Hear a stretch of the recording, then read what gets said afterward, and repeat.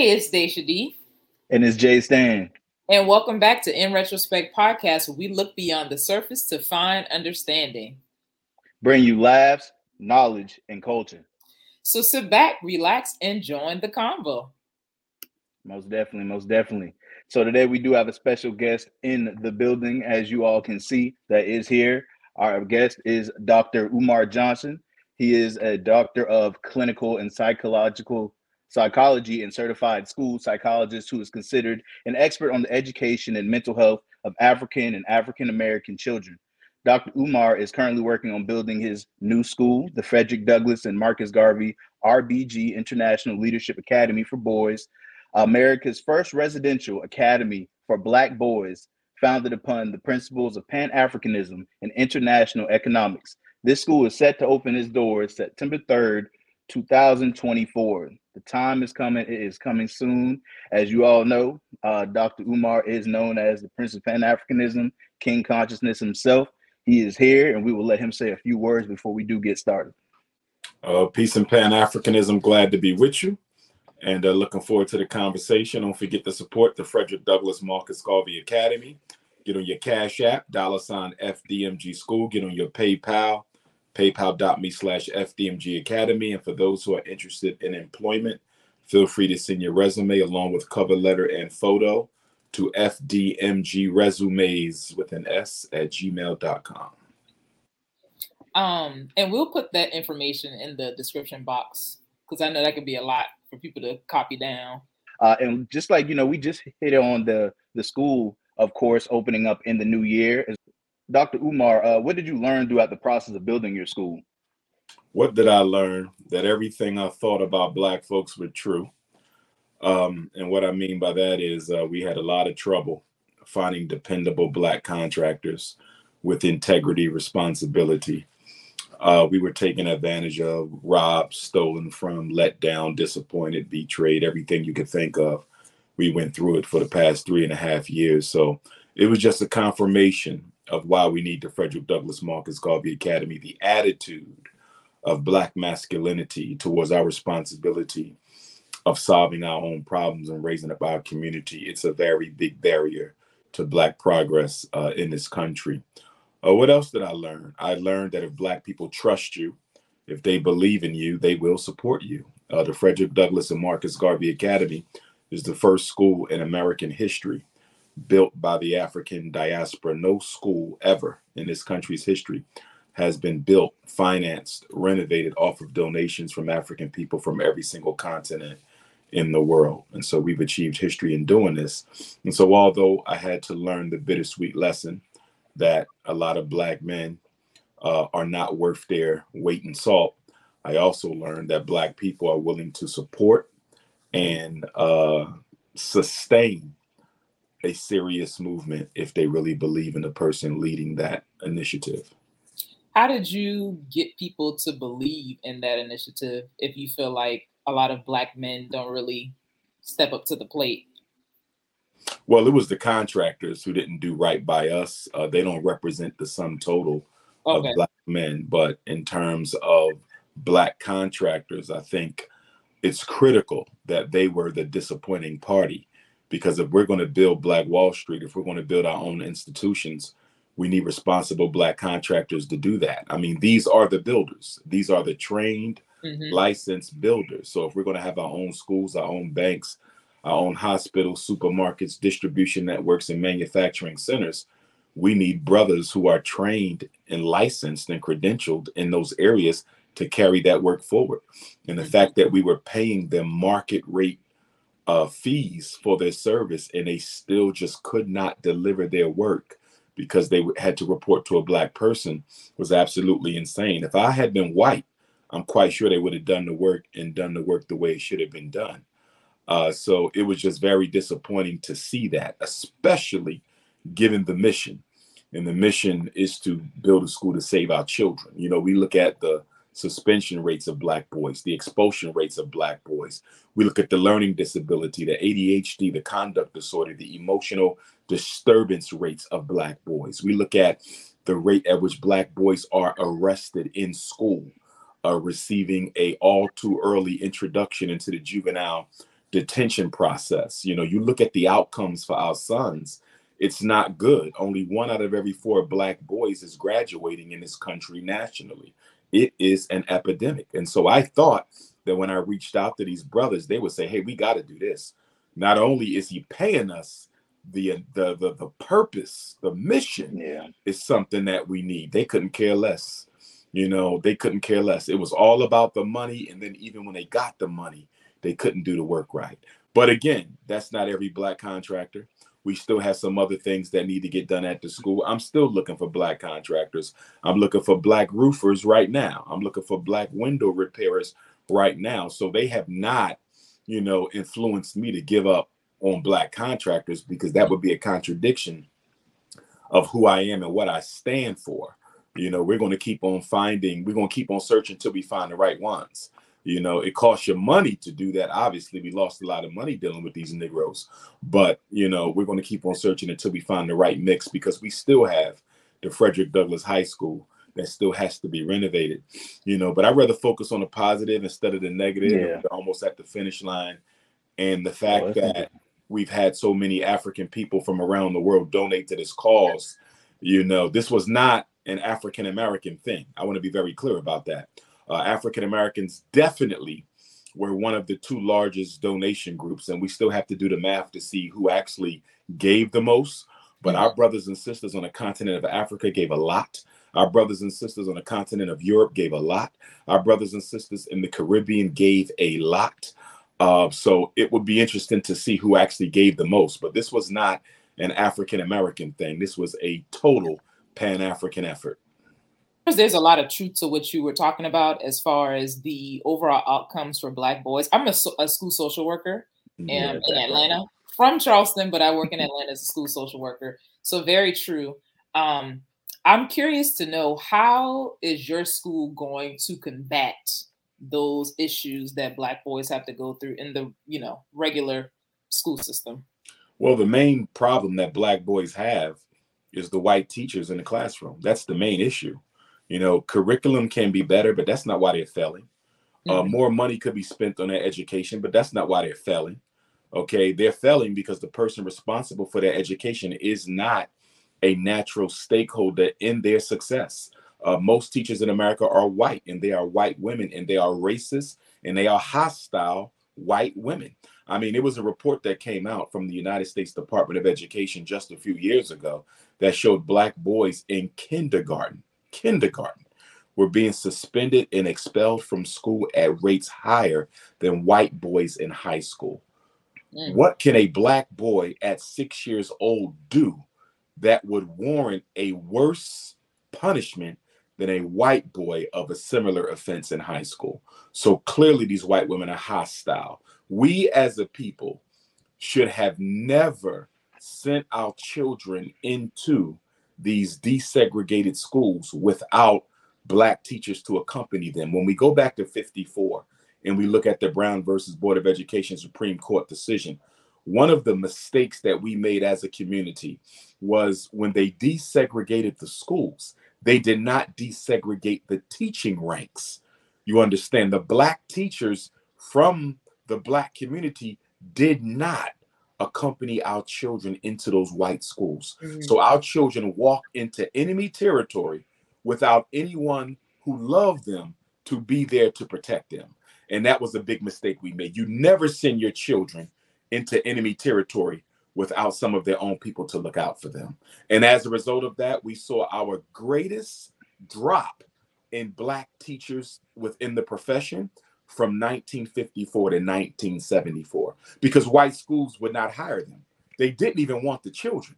So they definitely didn't want the teachers. The issue is the white woman. But guess what? She's the most privileged person in this society.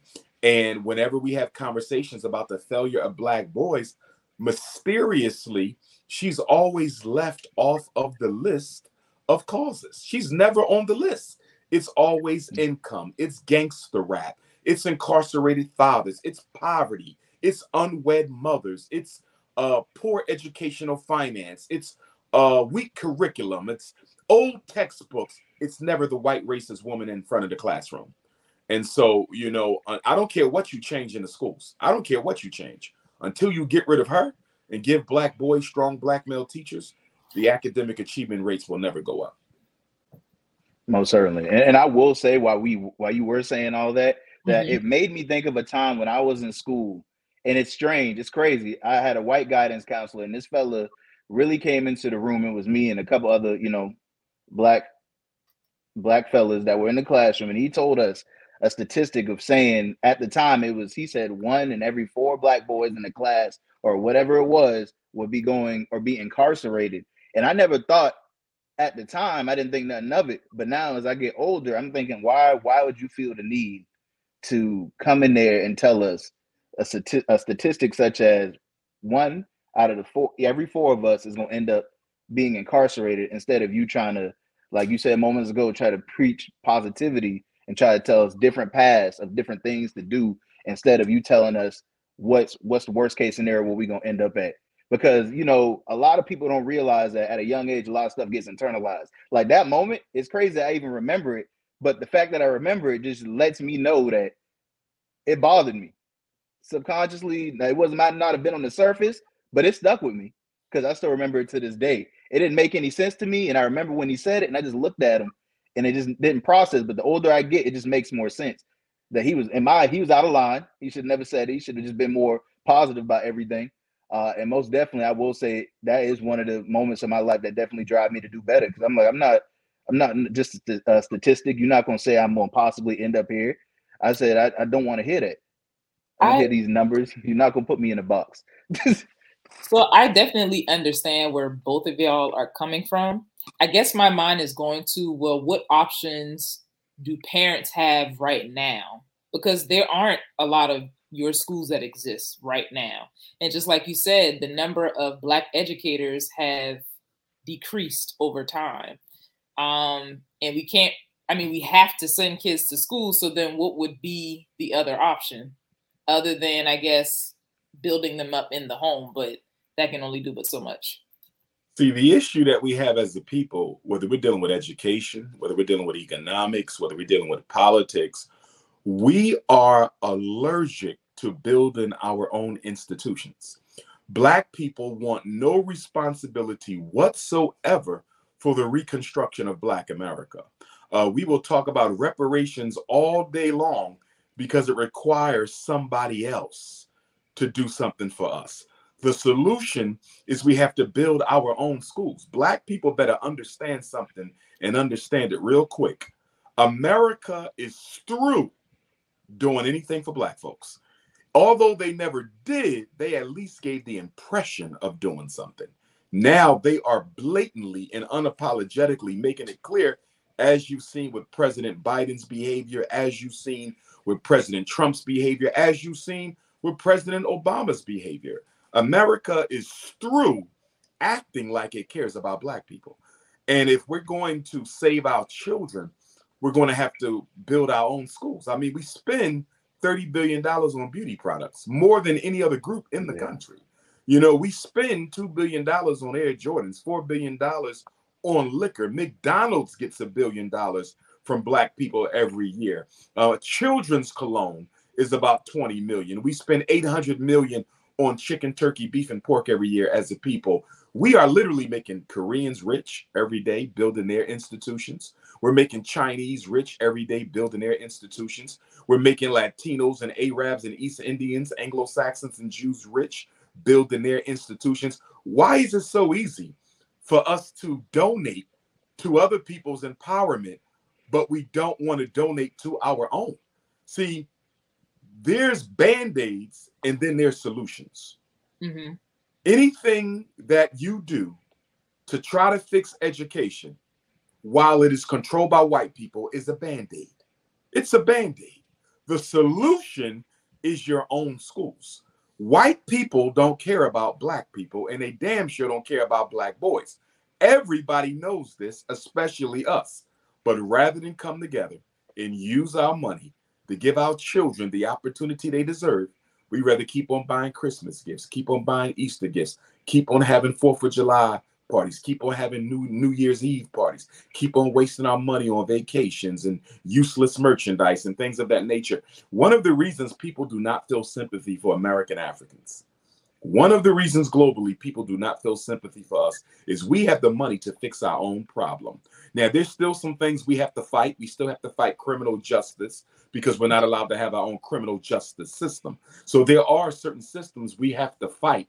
But when you look at education, this country gives everybody the right to build their own schools. You can build your own schools, and we will not do it. Because although white people don't care about black children, black people don't care too much more about black children either. I'm not speaking about our own children in our homes. I'm speaking collectively of the children in our communities. We don't care about them. And that's why these young black men are in our city centers tearing them down. They're robbing our elders. They're disrespecting our mothers. They're killing each other. Why?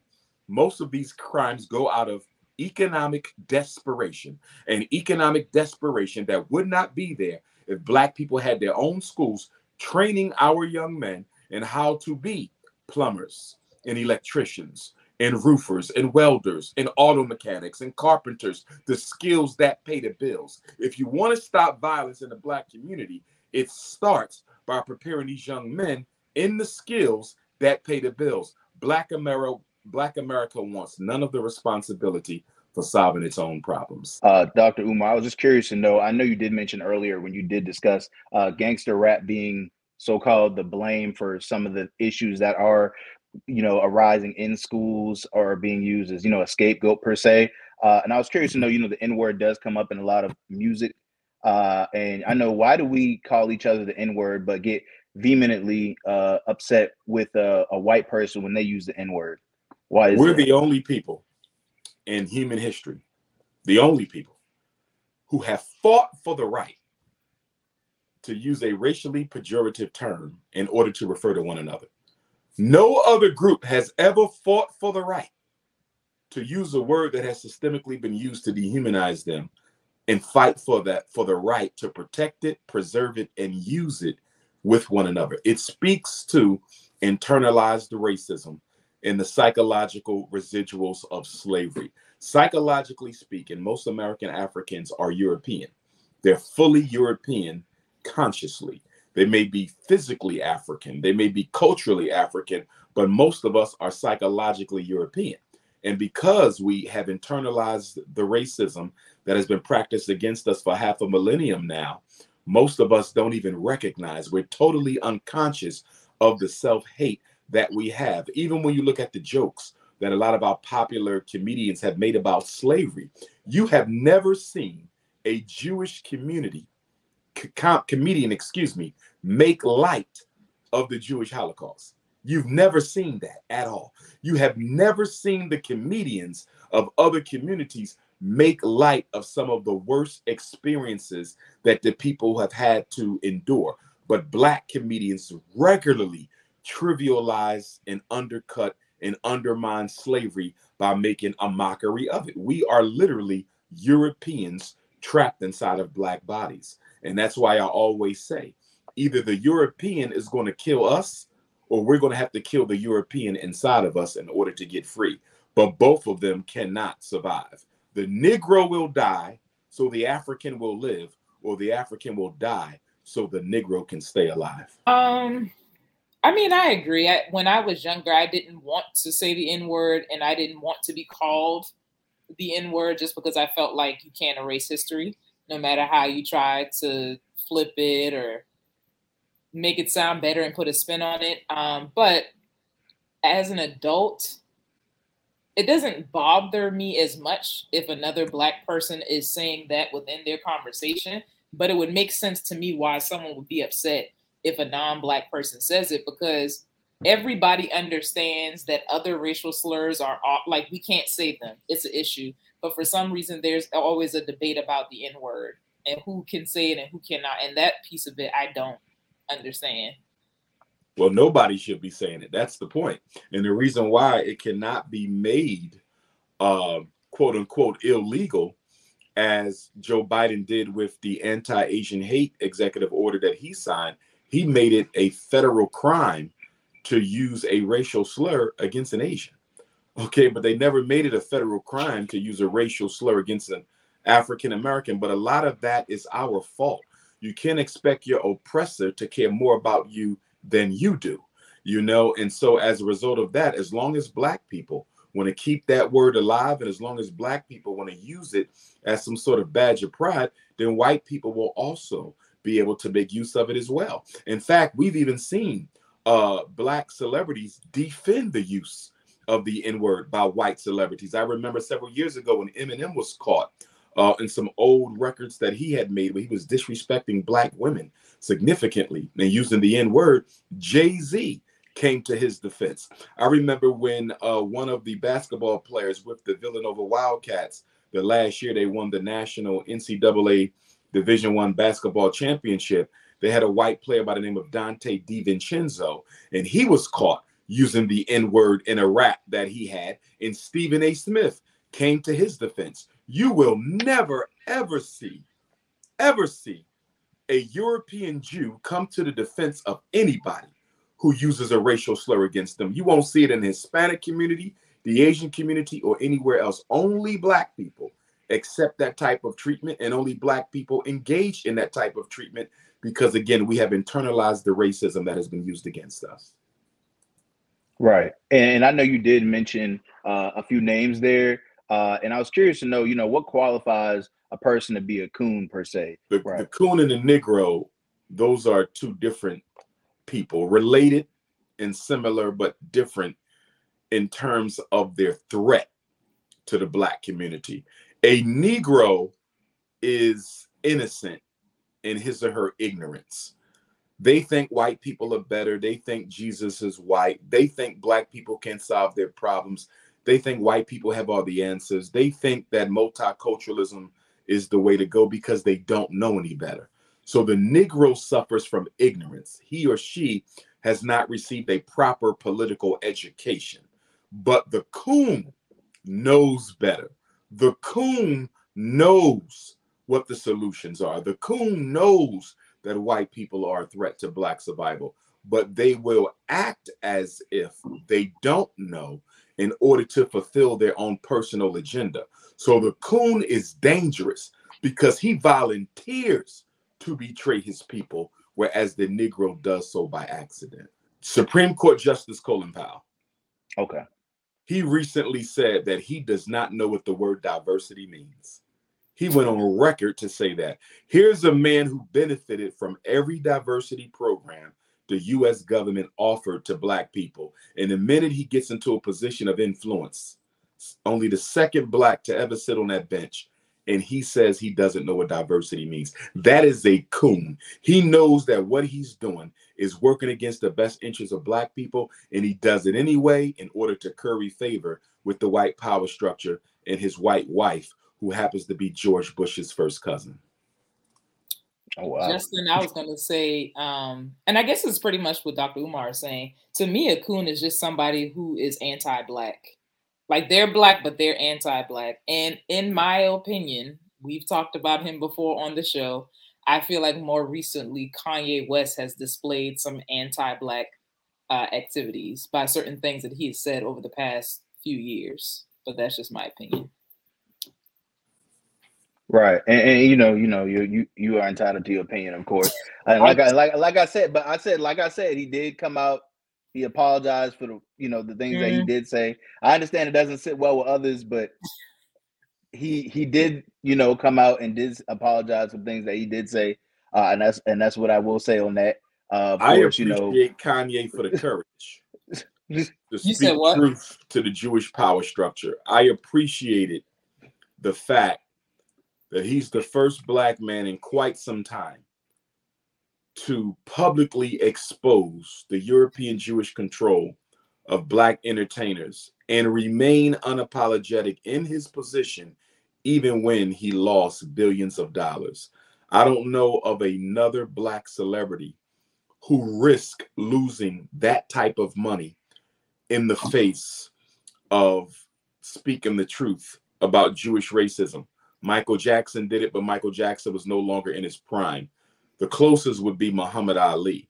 And although I don't think he was a billionaire at that time, he was definitely one of the most successful and one of the wealthiest Black athletes at the time. So I would say Muhammad Ali, and then I would probably have to put Kanye right in back, but I would not put him in the same category because Muhammad Ali was doing what he was doing on behalf of the Black community. He didn't feel that Black men should be forced to fight in a war in defense of people who don't defend them. Whereas Kanye West's expose on the Jewish hypocrisy situation was more about simply telling the truth about Jews, but he has never graduated to telling the truth about white supremacy. And as I study Kanye, he seems to be very careful in making sure he don't alienate other groups of white people. So he's really not a prophet of Black pride or consciousness per se.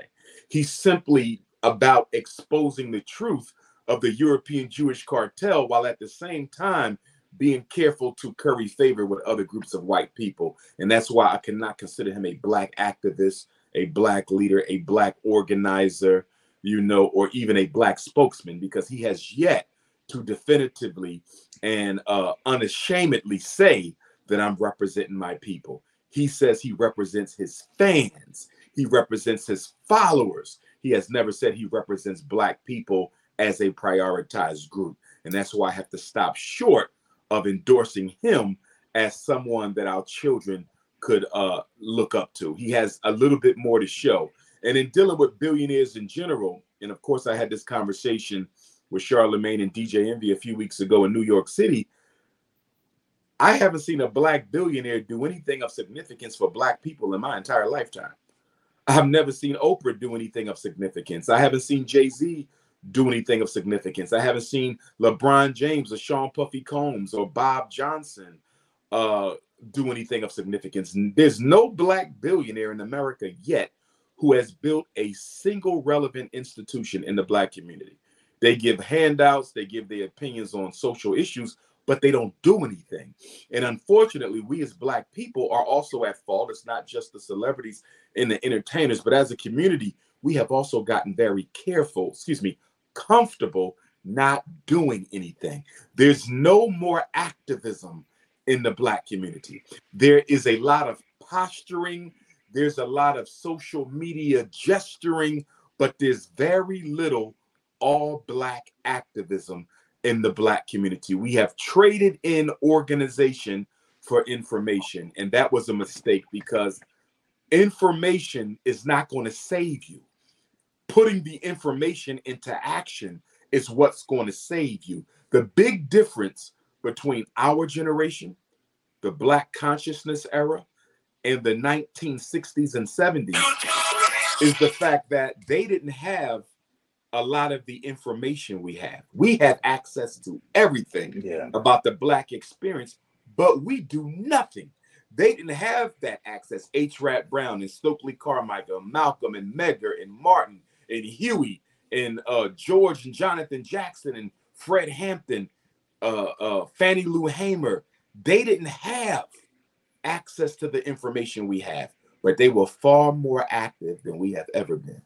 I wonder if that's because the Black people who are billionaires and also celebrities are afraid of cancel culture or being blackballed in some kind of way. And so they don't feel like they can truly operate in like pro-Blackness. But that may be a possibility. Not that it's a good excuse, but I feel like that could definitely play a role in it. Or, Black people, when they're talking to other Black people, will say, I'm pro-Black. I was just curious to know, why is that? Absolutely. Let me first say to the sister's point, we don't need our millionaires and billionaires to be considered pro-Black.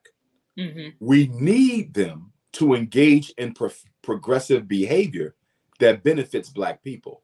Jewish celebrities don't run around saying they're pro-Jewish. They just take care of their community. They don't need to advertise it. They don't have to put on a red, black, and green wristband. You know what needs to be done because you come from the ghetto yourself. All of you are first or second generation millionaires. Just do what needs to be done. That's all we need from them. And they're not even doing that because they're selfish. Okay, they are extremely selfish. There was a Jewish celebrity who was interviewed not too long ago, and he compared Jewish celebrities and Black celebrities. He said, we're completely different. He said, the Jewish celebrities, we use our money to benefit the Jewish community. All of us do. We are expected to do it, and we do it. And he said, black celebrities never do that. He said, you can hardly ever find the black celebrity doing something meaningful, not giving out turkeys, not donating basketball courts, not giving out sneakers, but building institutions. You can hardly find a black celebrity who does that. And I don't want to single out the celebrity and demonize them, because they're just a reflection of the rest of us. Most of us are not interested in sacrificing for the black community. Like I always say, I would never expect a billionaire to sacrifice billions when the people on the bottom won't even sacrifice thousands. How dare we expect them to donate billions when we won't even donate hundreds? The people on the bottom has to initiate the change, and then the billionaires will come in later. Take my school. I haven't had a single donation. And I know plenty of celebrities. They come to my lectures. They meet me backstage. We talk on the phone. I know plenty of celebrities, and I'm not talking about at the bottom. I'm talking about at the tippity top. I know them. They know me. They call me. I call them. But none of them have yet to donate. Once the school is up and running, I suspect that some of them may try to sneak a little money over to the FDMG Academy. But because the risk is so great for them, they first have to see that you are serious before they commit themselves. You see. Now, to your question about pro-black to me, that word in and of itself speaks directly to the fact that most of us are anti-black. Most of us operate like Europeans. Most of us suffer the psychological residuals of slavery. Most of us are internalized Europeans who suffer from internalized racism. No other group has to designate members of its own in-group as pro-group. Who does that? If you belong to a fraternity and you're a Kappa or a Q, you don't have to say I'm pro-Kappa. I'm a Kappa. That automatically means I'm pro-Kappa. If you go to the church and you're a Methodist, you don't have to say I'm a pro-Methodist. If you are a Methodist, it is expected and assumed that you're going to look out for the church. If you are a Latino, you don't have to say I'm pro-Latino. As a member, by virtue of your membership, it is expected that you will be an advocate for the group. Only with black people. This speaks to the unique influence that slavery has had on our psychological development and our political thought. Only black people have to be designated as being an advocate for his or her own people. And the reason they have to designate you with a pro in front of your blackness speaks to the fact that most black people are anti-black. If I have to designate you as pro, if I have to single you out as pro-black, that automatically means that the norm is for us to not be pro-black, which is to be pro-white. I don't think the average black person recognizes that, though. And I feel like it takes self-awareness to even recognize it. But at that point, only some of us are privileged enough to get to that. Like me personally, what you're speaking of this internalized racism and feeling like having an inferiority complex, I definitely had that growing up until I got to college and I took it upon myself to take African-American study courses. That's when my mind starts to turn and I start to learn the things that they don't teach you in public what school. it was. Yeah. It So wasn't that's true. when I was like, oh, okay. And so then the way that I view myself and other black people completely changed. But it took for me going to college and having access to certain materials that other people may not, or they may choose not to, read or do research on. But that's a real thing too. Like like you said, when I got to college, same thing. Everything that was taught to me all the way up to 12th grade, and I went back and I had to unlearn stuff and then relearn. And then all of a sudden, as I'm relearning, I'm starting to realize like all these names that they had in these history books, and they had them portrayed as white men. These folks are really black, and it's like, what in the world is going on here? So everything that I'm being taught all this time isn't true. And it just really makes you think, because these textbooks that they give you and they have you, oh, you need to get this right for the test. And they have these tests set up and you got to get the person's name, who discovered America, who did this, who did that. And you're sitting to yourself at our big age. Now we're almost full-blown adults past 18, and we're having to unlearn and relearn certain things that were taught to us as we were going through the school system, which is just interesting to me because that's crazy. And it's wild because now we're trying to empower ourselves.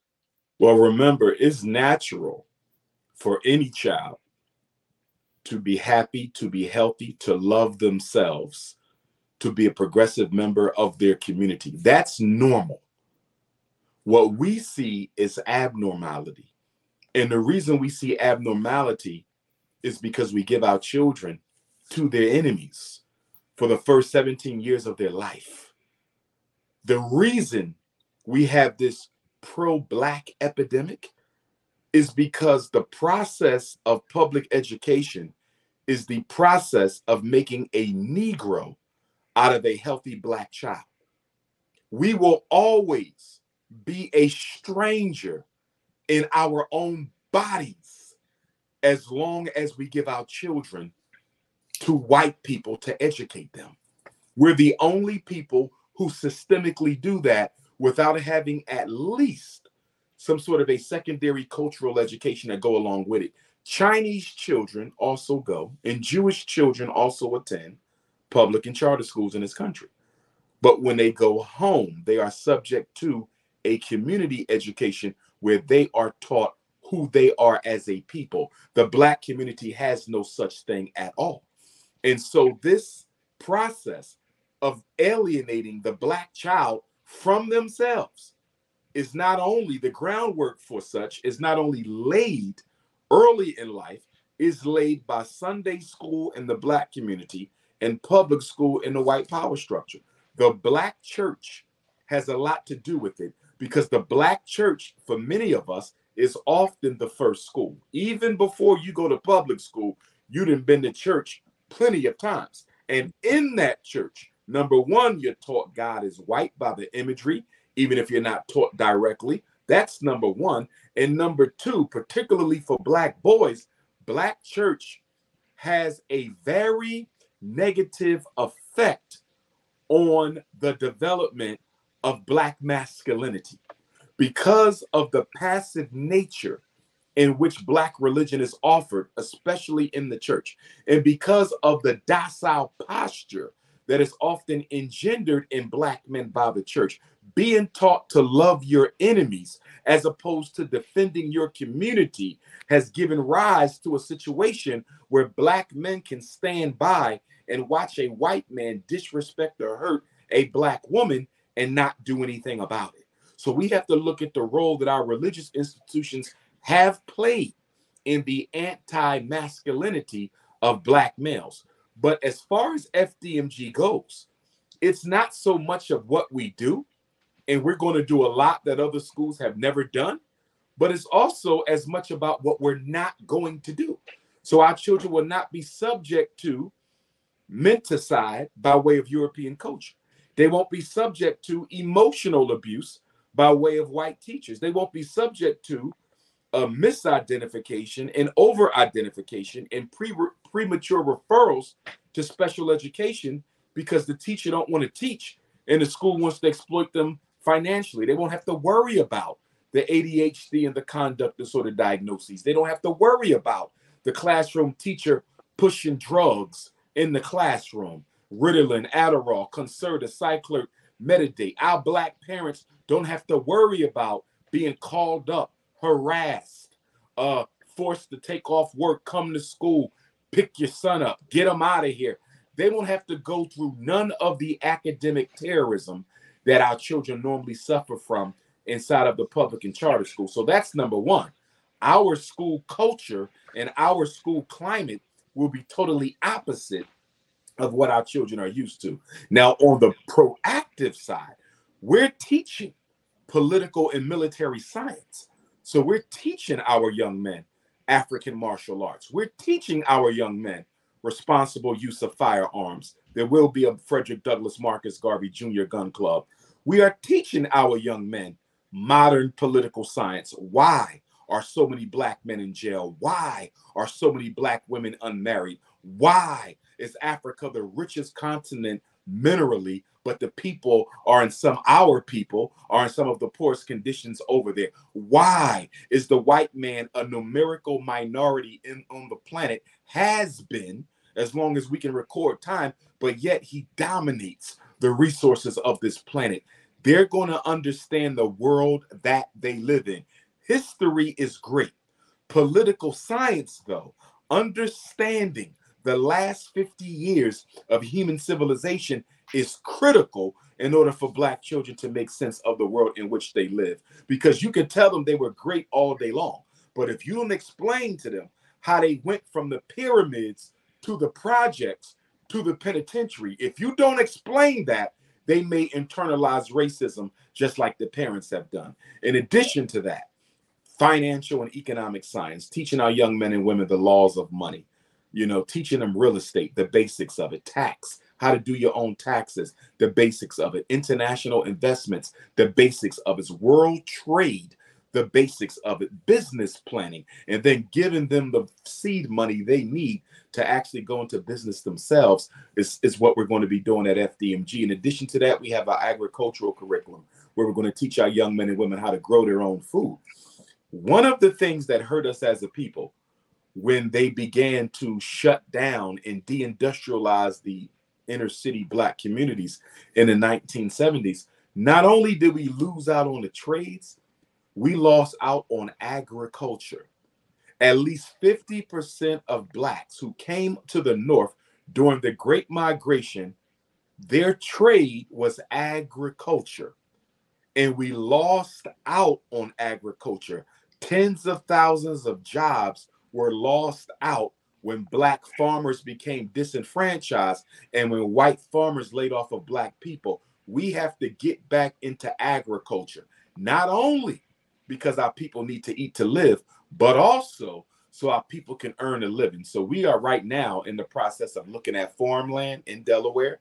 We're going to have a small farm right there to teach our young men how to grow their own food, how to raise their own animals. That's a significant part of the FDMG program. You've spoken about education. You've spoken about religion, agriculture, all of these different things. And they all play a factor in bettering the Black community. Mm-hmm.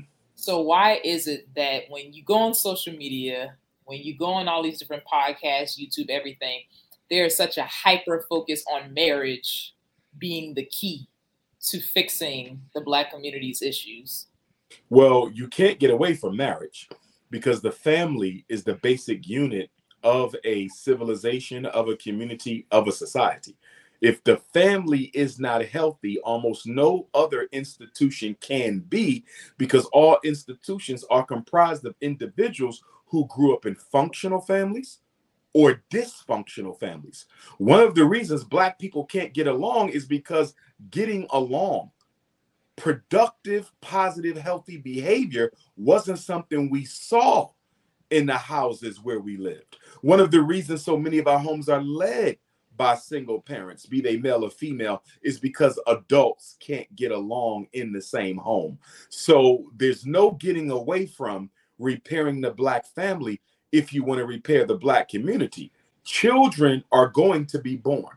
There is no evidence in human history that people are going to stop making babies just because they don't like each other. People always find time to have sex and reproduce. And we don't want to have any more dysfunctional African people growing up amongst us, because they're only going to work against the best interest of what we need to do to get ourselves right. So we have to fix the Black male-female relationship situation.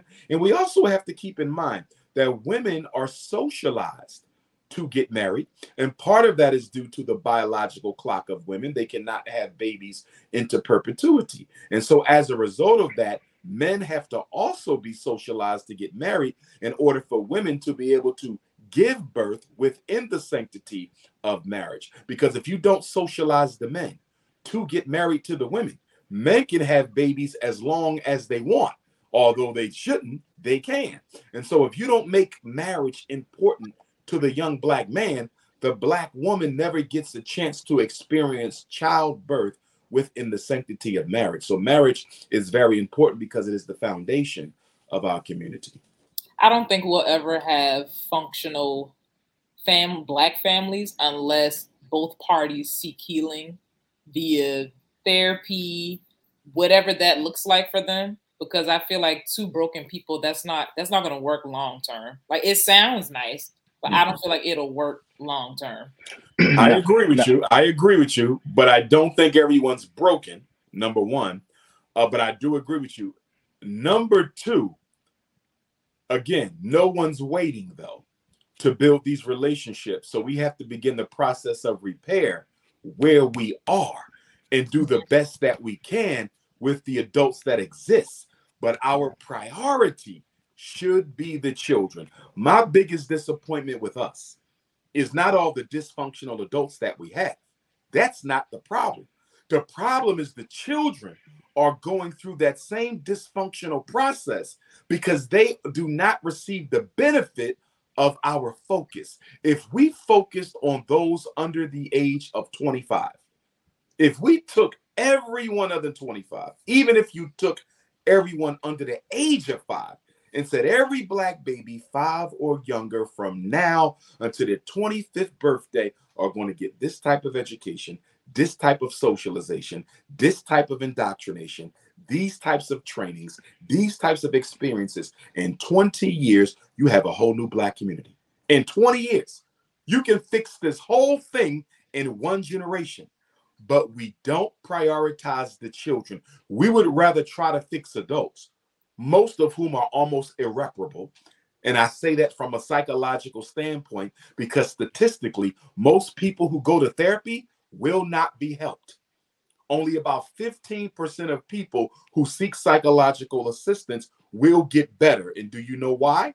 Most of them are not motivated to change who they are. They go to therapy looking for a therapist to fix them, failing to understand the job of the therapist is only to help guide you through the process of healing yourself. So my focus, the reason we started with FDMG is, as Frederick Douglass said, and this is one of the models of our school, he said, quote, "It is better to raise strong children than to repair broken men."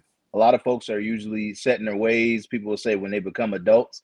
But I believe it was one of your previous interviews. You said that I can't remember the specific age. There's a certain age where the mannerisms that a child has picked up at a certain age will stick with them for the rest of their lives, 7 or 8. It was around that range. Whatever they pick up at that certain point is basically molded them to be what they're going to be for the most part. Are races that go to school looking for a husband versus our race, I would say, usually goes to, of course, since we're behind, in my opinion, behind the 8 ball with everything that has transpired not too long ago. Folks tend to forget that this was not long ago, but we are behind. So we're trying to, make up the ground, I would say. But there are some races that are going to school specifically looking for a husband. And like we mentioned earlier, there are a lot of unmarried black women out there. Dr. Umar, what would you say is a way that black women could potentially combat that? Because I'm serious, you do have athletes or black men in general that'll be in African American studies, and then there'll be another race right beside them in the class wanting to learn about African American studies as well. Yeah. And then from there, another black man is with another race. The socialization is different because so few black women will get married over their lifetime. Only about 1 in 4 black women will get married over the lifetime. Because mothers are aware of this, my daughter is not likely to get married. And if she does, there's a strong chance she will be married after her 30s.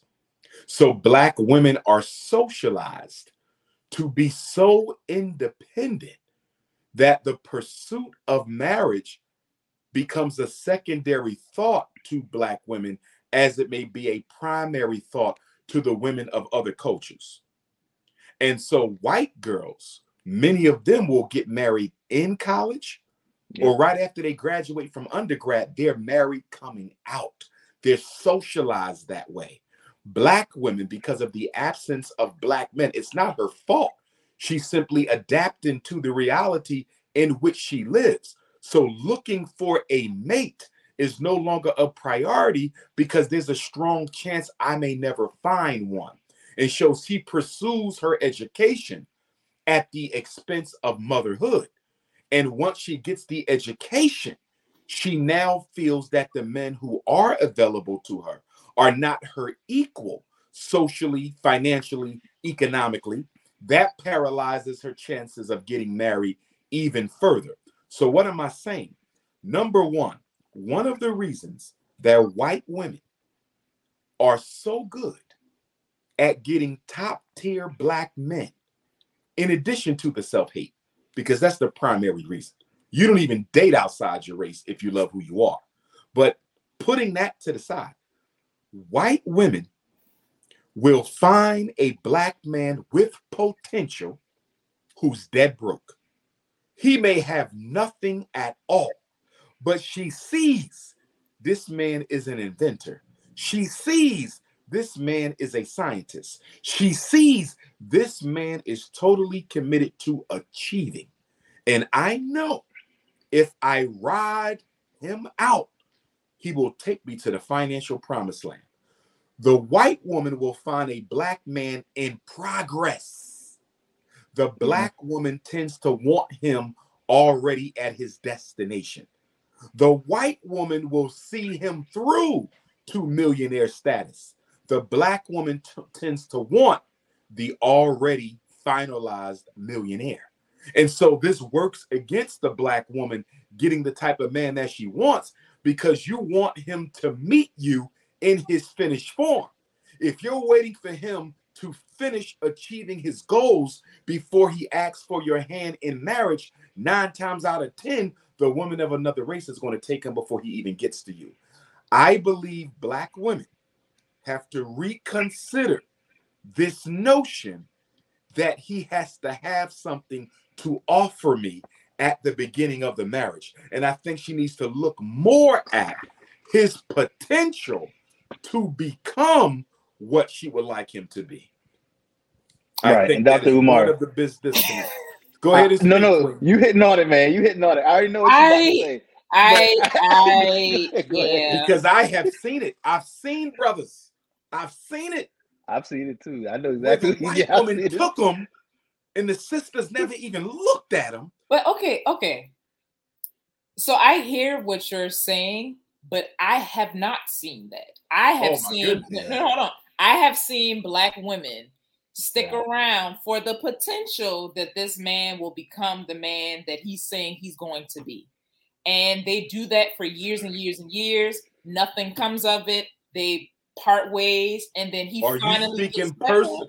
Is she waiting on him to become what she needs personally, or is she waiting for him to become what she would like him to be professionally? There's a difference. And what I mean by that, okay, because let me tell you what I see.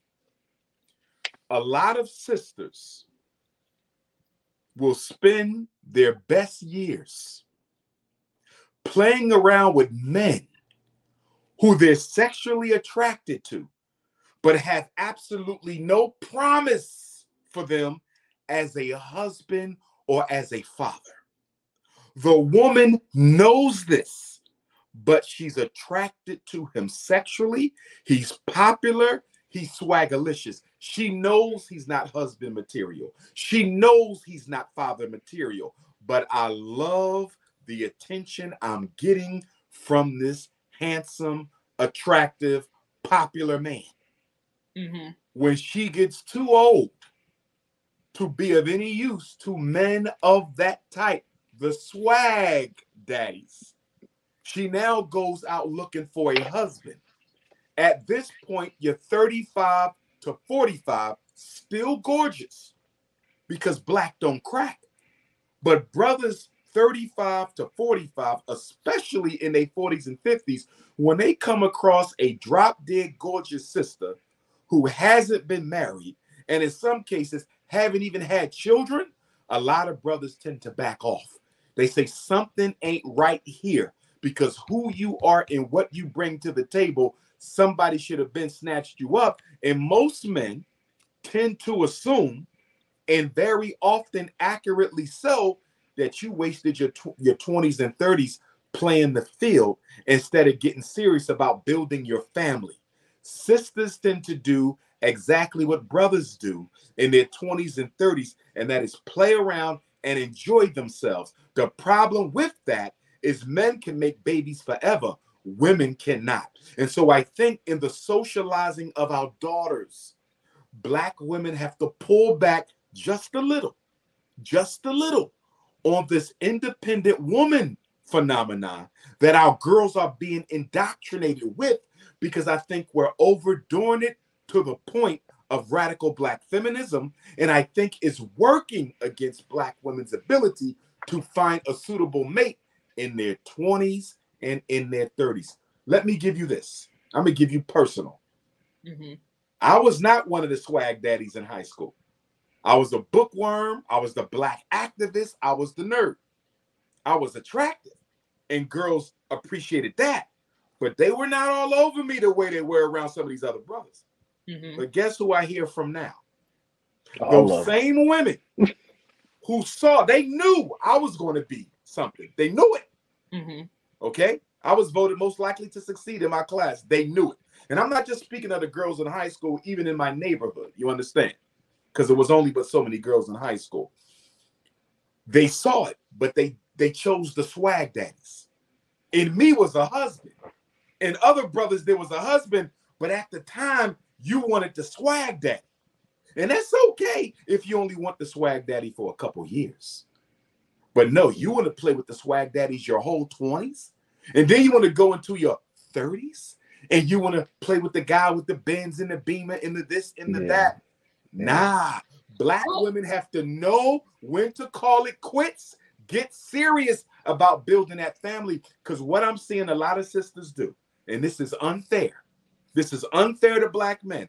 I hear a lot of women in their 40s and 50s talking about they can't find no good men, right? That's partially true. But you know what the other part is? Hold on now, let him finish. It's partially true, but here's the other part. What were you doing in your 20s and 30s that stopped you from finding one then? Why do we have so many 40 and 50-year-old beautiful women with so much going for them, never been married? It's one thing to have tried it and it didn't work. I'm saying you've never been married. You know why?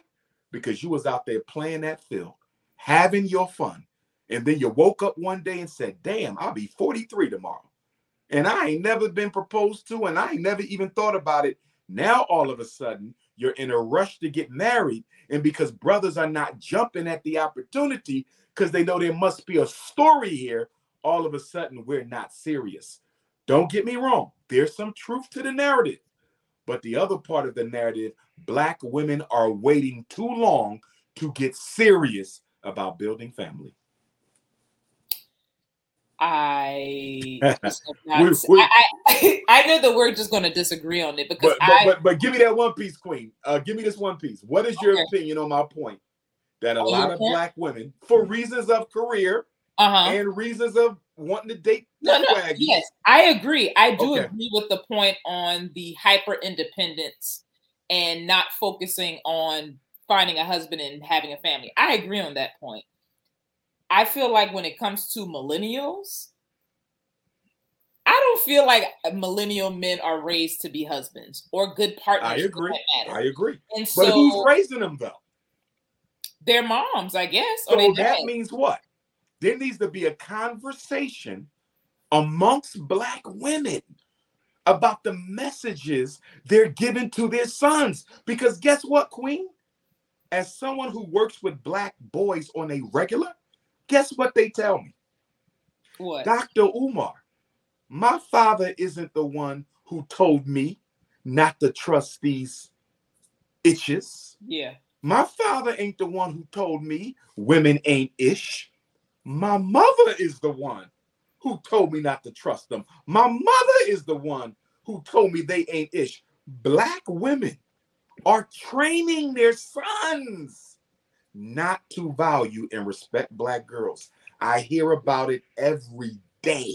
But in the same breath, Black men who are fathers who are not being emotionally available, who are not being consistent, are teaching their daughters that men are not going to show up for you. I agree. I agree. That's the issue. I'm not saying I want to be clear. I'm not saying the mother is more responsible. Yeah. No, it's equal. Yes. Because I'm gonna tell you this right now. More than the single black mother, I'm blaming the professional black man. I want to be very clear about this. More than the single mother. There's nothing a single mother can do wrong in that house, raising the sons or the daughters, where I'm going to fault her more than a professional black man for abandoning the black community. If you notice, most black men of means, I don't care if you got a barbershop, I don't care if you got a restaurant, a car detail spot, lawyer, doctor, engineer, educator, principal, they do not live in the black community. They have moved out. They have abandoned black boys. Even if his father is not in the home, that should not be an automatic introduction to the school to prison pipeline. Even if the father is not in the home, that should not automatically follow that he has to end up a gangbanger. The problem is we don't have enough men who stay in the black community to serve as role models to the young brothers who are still there. I don't blame the rappers. I don't blame the basketball players. I don't blame the football players. I blame professional black men who have abandoned the black community for a life in the suburb, even if he has a black wife. Even if he has a black wife, you're still in the suburb, far out of reach of the black boys who need you. And I don't think enough responsibility has been laid at the feet of black men for abandoning our women, our daughters, and our sons in the black community for a much more comfortable life in a white neighborhood. I mean, that's an internal battle I think I will eventually have to face as well. Because I definitely understand what you're saying. If you want to build your community, then why leave it? But at the same breath, it's like you want your kids to have the best, but unfortunately, sometimes the area where your people are may not be the best area for you or your family. I understand that. And as a mother, I'm not going to fault you as a mother because you're not the natural defender of the community. The black man is. It is our job to build it. It is our job to fix it. It is our job to defend it. So when a single mother says, I'm moving away, I can't fault her because you should not be put in a position where you got to pick up the AK and defend your home. You understand me? Yeah. You are a nurturer, not a defender. The black man's job is to stay in there and make that community what it is. And the fact that we are so quick to cut and run, it bothers me to my soul because we are abandoning the very definition of what a black man is supposed to be. But here's what I would also say. With child sex trafficking and black woman sex trafficking being what it is, I would caution single black women about moving to the suburbs. You want to know why? Because if you're walking through the streets at night in a white suburb and a group of white men pull up to snatch your ass into that minivan, nobody white is coming to help you. But if a white minivan pull up in the hood and a group of black men hop out to snatch you, them corner boys selling that weed, they're going to run over there and get their sister out. So although I understand there's pros and cons in both situations, when you look at the amount of black girls and women being snatched off these streets, I'm not sure the suburb is the place for a single black woman with children. Food for thought.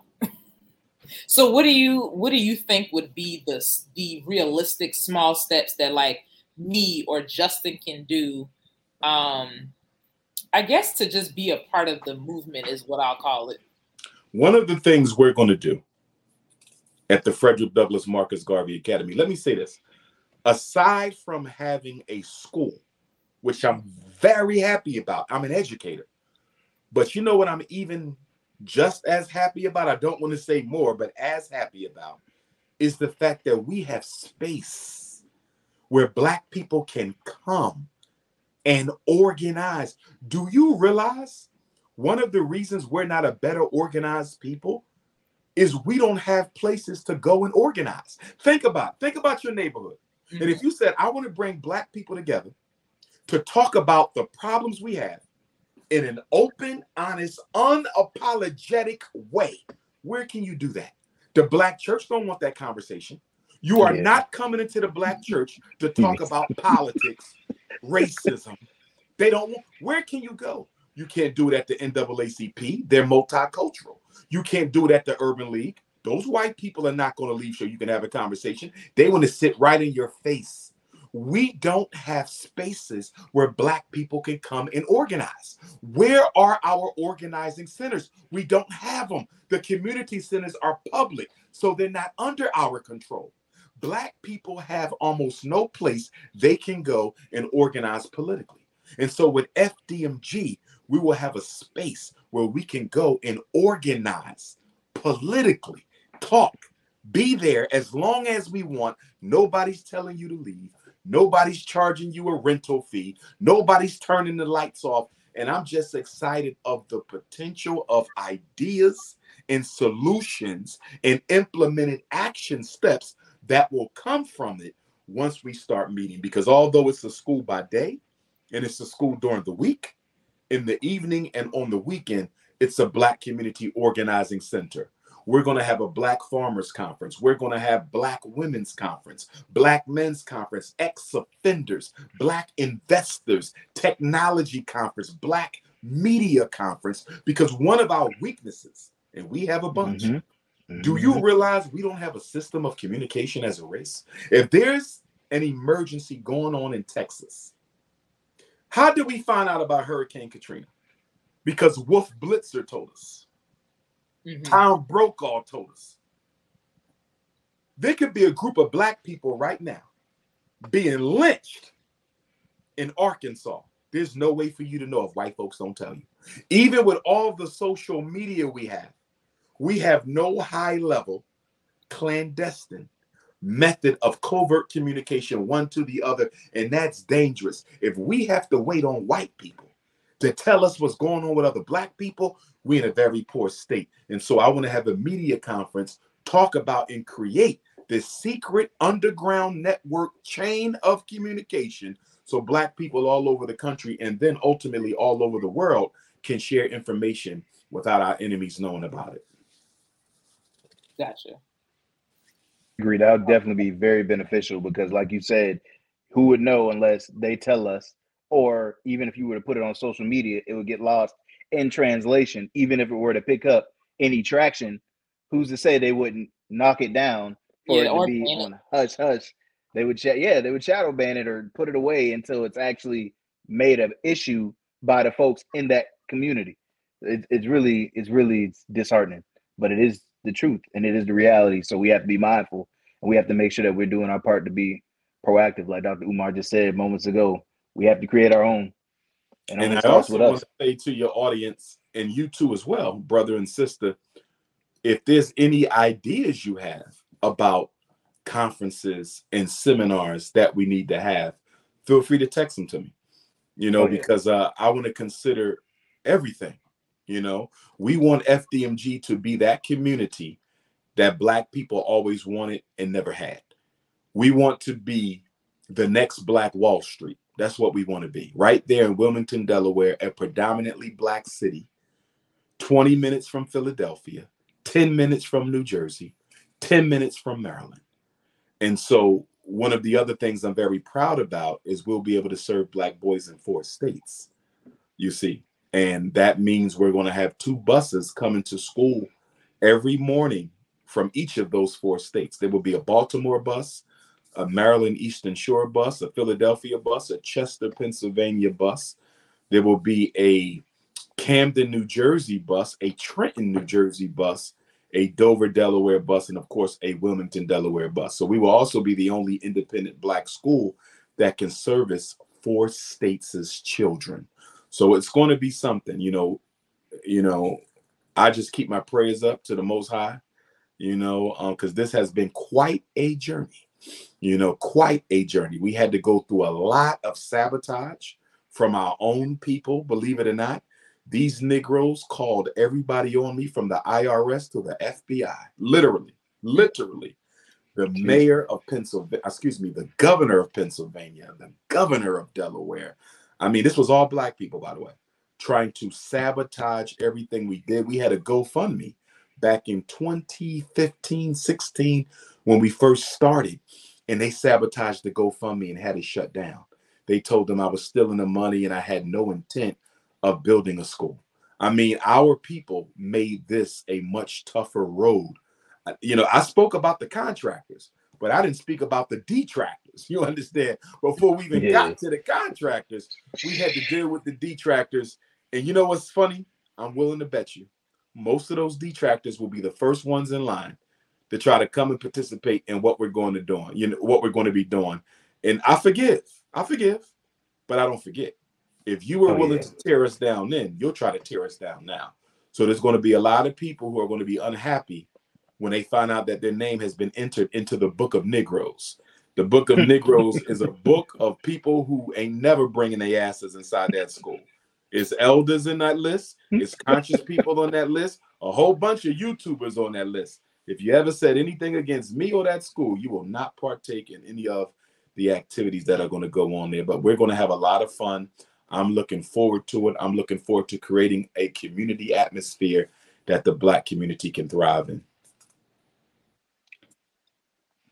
And I tell people all the time, you can talk about it all day until you blue in the face, but until you start, putting stuff in motion and making it happen, like Dr. Umar is doing with this school, because it's happening. When everybody hears the idea and they, I think, I guess, and all of a sudden when you see the idea, it's a whole different ball game.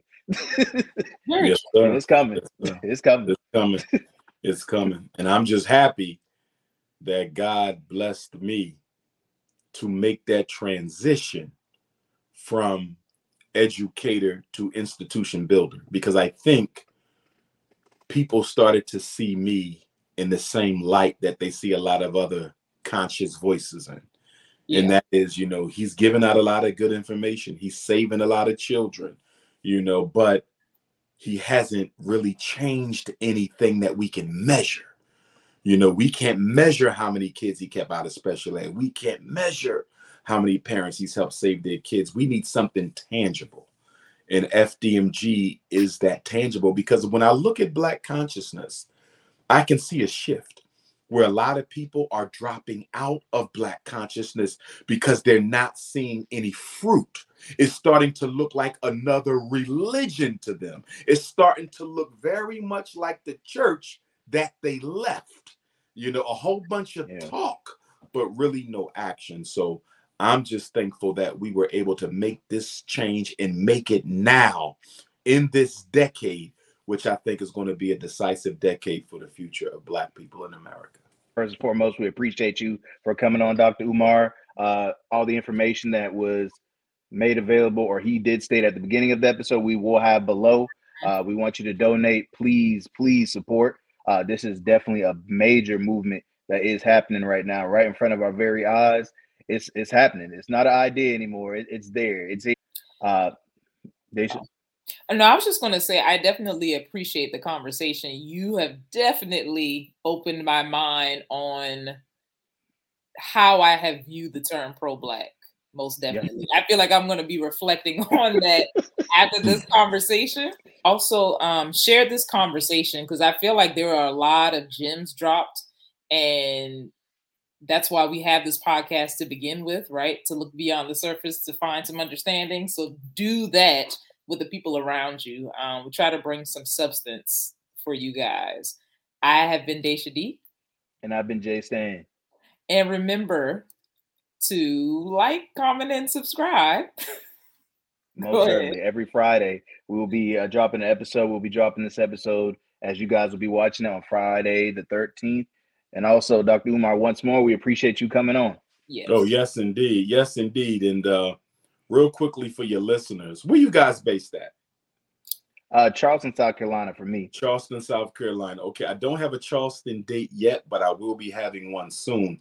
I'll be in Brooklyn on Thursday to celebrate Dr. Khalid Abdul Muhammad's birthday. I'll be speaking to the youth in Atlantic City on January the 18th, which I believe is next Wednesday. I'll be in Baltimore the first day of Black History Month. I'll be doing a virtual seminar in DC the second day of Black History Month. Las Vegas on the 18th of February. Grambling University the 28th of February. Calumet City, Illinois the 22nd of March. Terre Haute, Indiana the 23rd of March. Memphis, Tennessee, April 3rd. Pittsburgh, April 8th. And then I'll be off to the Caribbean islands, the island of Curaçao in the Dutch Empire, April the 14th. All right. No, certainly. And again, if anybody needs to reach me, 215-989-9858. Text me, don't call me. I don't answer the phone, but I will always respond to your text. 215-989-9858. Great conversation. I really enjoyed it. No, certainly.